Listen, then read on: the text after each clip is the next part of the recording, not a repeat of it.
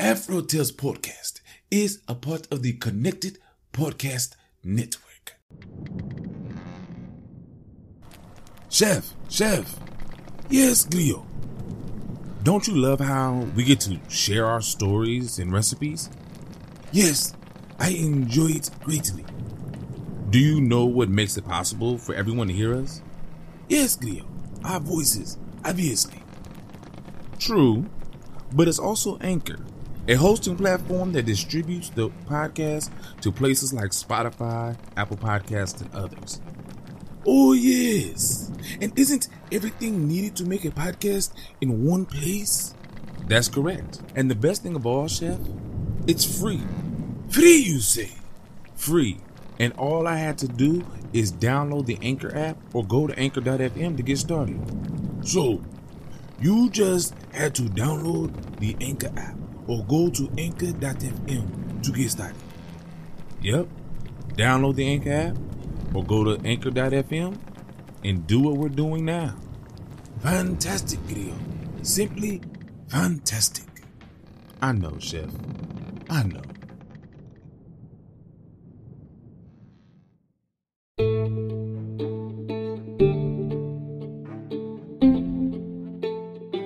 Hello and welcome. I'm Aman Mazingo, and this is the Afro Tales Podcast, a show that will explore the folklore, tales, myths, and legends of the African diaspora. Today, we head into Lower Mississippi, maybe even into New Orleans town, depending on which side of the river you believe this story came from. Anyway, we meet Lana, Polly, Samuel, and a good old conjuring woman. Sit back, relax, and enjoy this tale of Lana and the Catwoman. Lana and the Catwoman. Oh, you want to hear about what happened with old Lana down the street, huh? Alright, I'll go ahead and tell you the story. So, Pretty Polly was to marry that boy, young Samuel, from way up the road. But there was this girl named Lana, and she said Samuel belonged to her. She said Polly had tricked him and was going to get him back. That's what she said.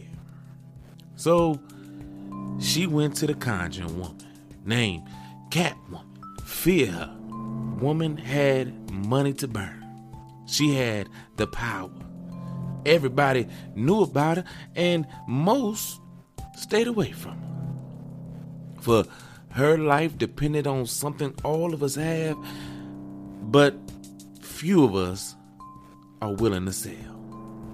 Lana had got the word that Catwoman would help her. But first, Lana had to give Catwoman a suck of her blood. Catwoman, she of the albino skin, and she was what they call a her vampire.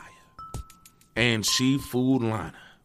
Said she needed the blood to make the charm against Pretty Polly most powerful. It won't be much, Lana girl, said old Catwoman.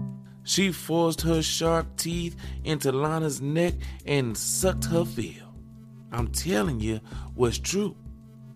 Afterward, Lana went home, dragging her legs as limp as a dish rag. And Catwoman hadn't even taken some money. She told Lana to buy some food with it and fill her belly. When they lay away that Polly girl, that's what Catwoman murmured. Never did talk loud. You come back for a charm. It will bring your Samuel closer to you than a sick puppy to a warm fire. Catwoman laughed at that. They say the sound of her laughter came off a breath that had no life.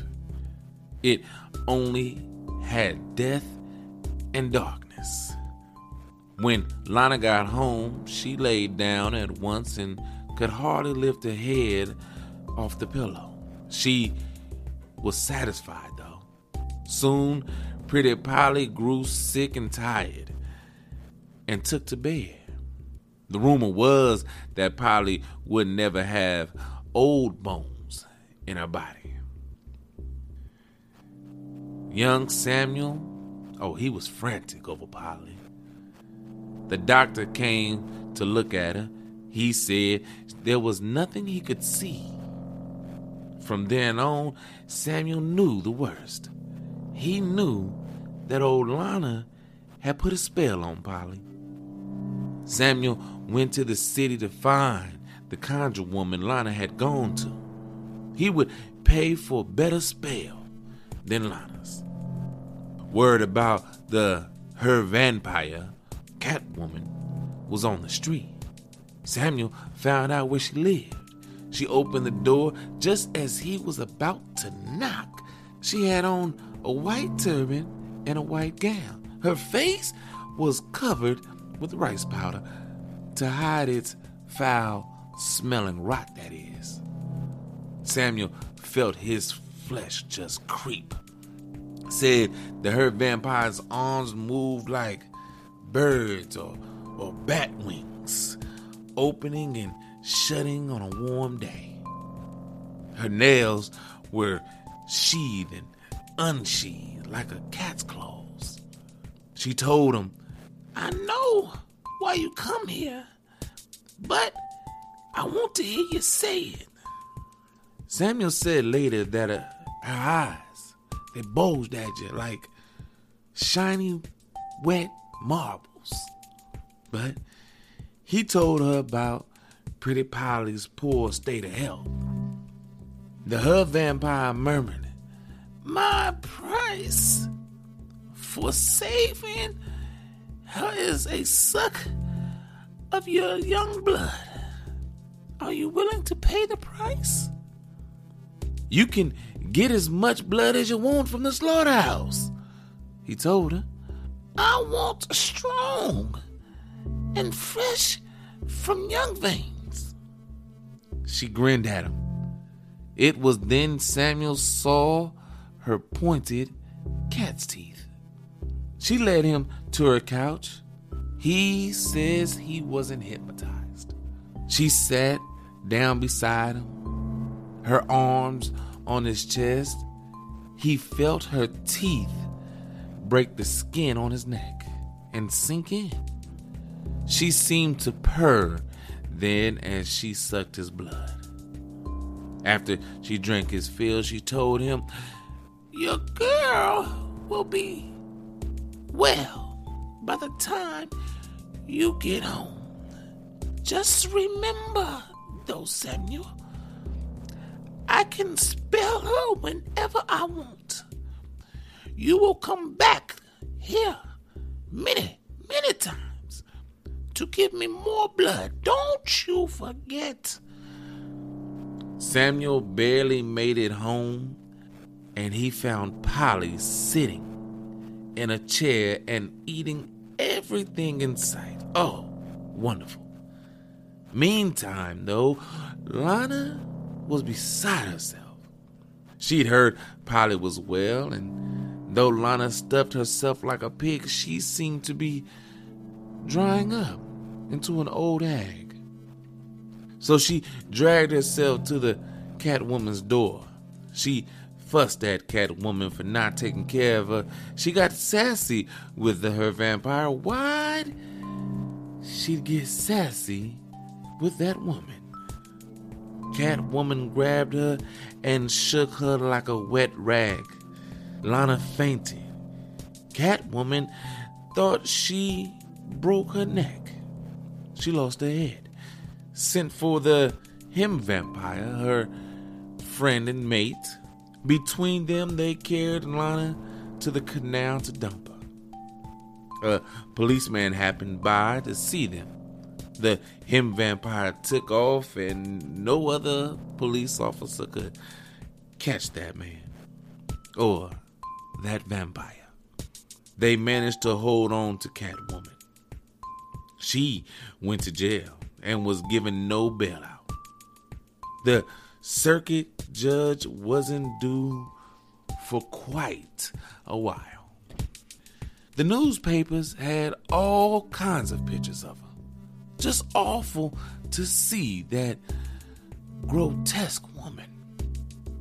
Yet the story ended just about the way you'd expect. Lana got well, but she never tried any more nonsense over Pretty Polly. Pretty Polly went courting her Samuel, baking cakes and pies with her mama, and roasting turkeys and hogs. Oh.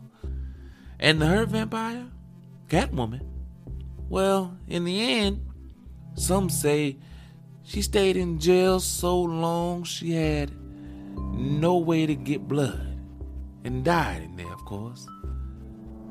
You know how people say it. It's foolish to mess with a poison weed. You just pull it up and throw it in the sun and let the roots die.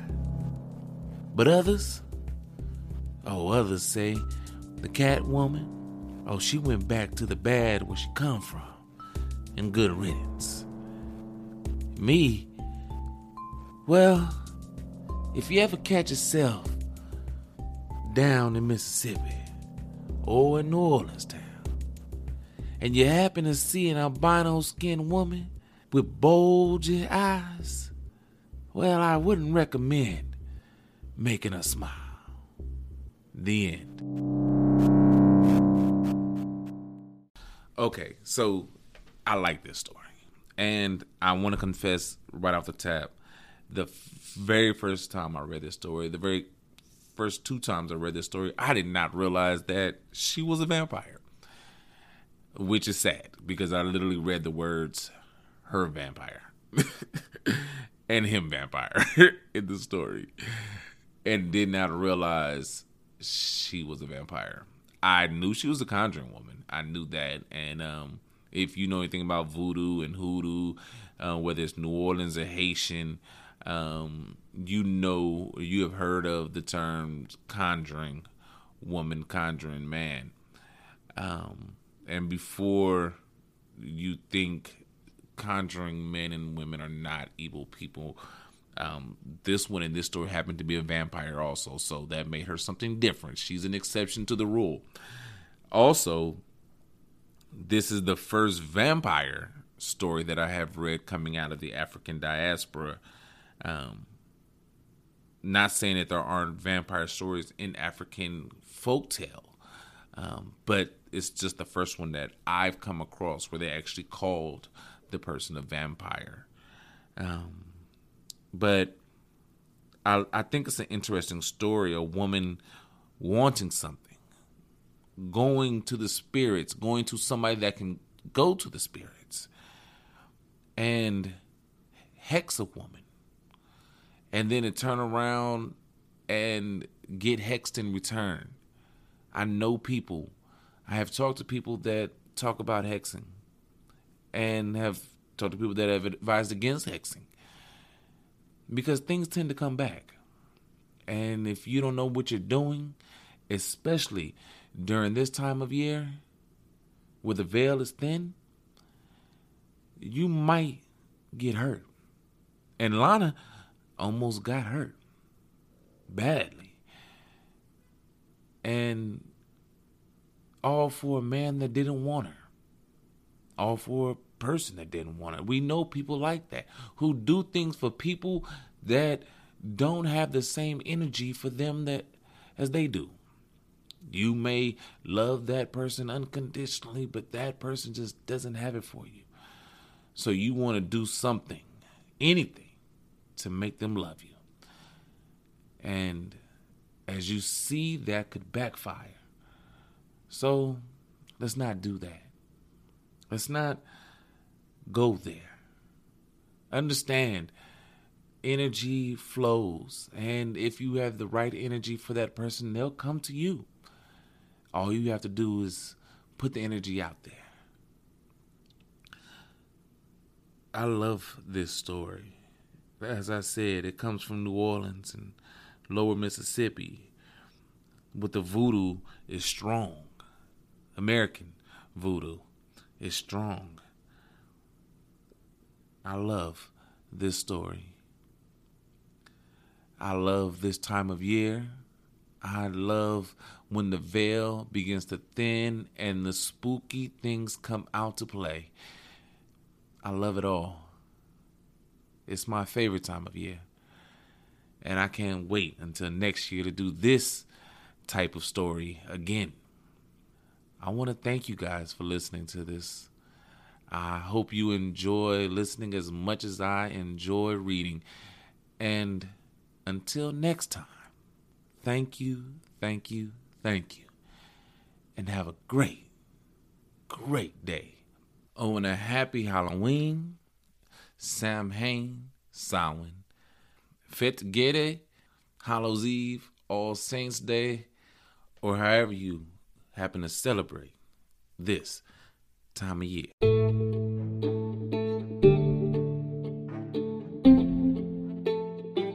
Thank you again for your time. Thank you for supporting and sharing this podcast with your family and friends. You can always find Afro Tales Podcast on Anchor, Spotify, or wherever you listen to podcasts. If you want to leave me a message or a tweet, I can be found on Twitter at AfroTalesCast, on Instagram and Facebook at Afrotales Podcast, and now on Coffee at coffee.com/Afrotales Podcast, where you can financially support me for the price of one small cup of coffee. However you support, I thank you and I appreciate it always. So until next time, have a great day.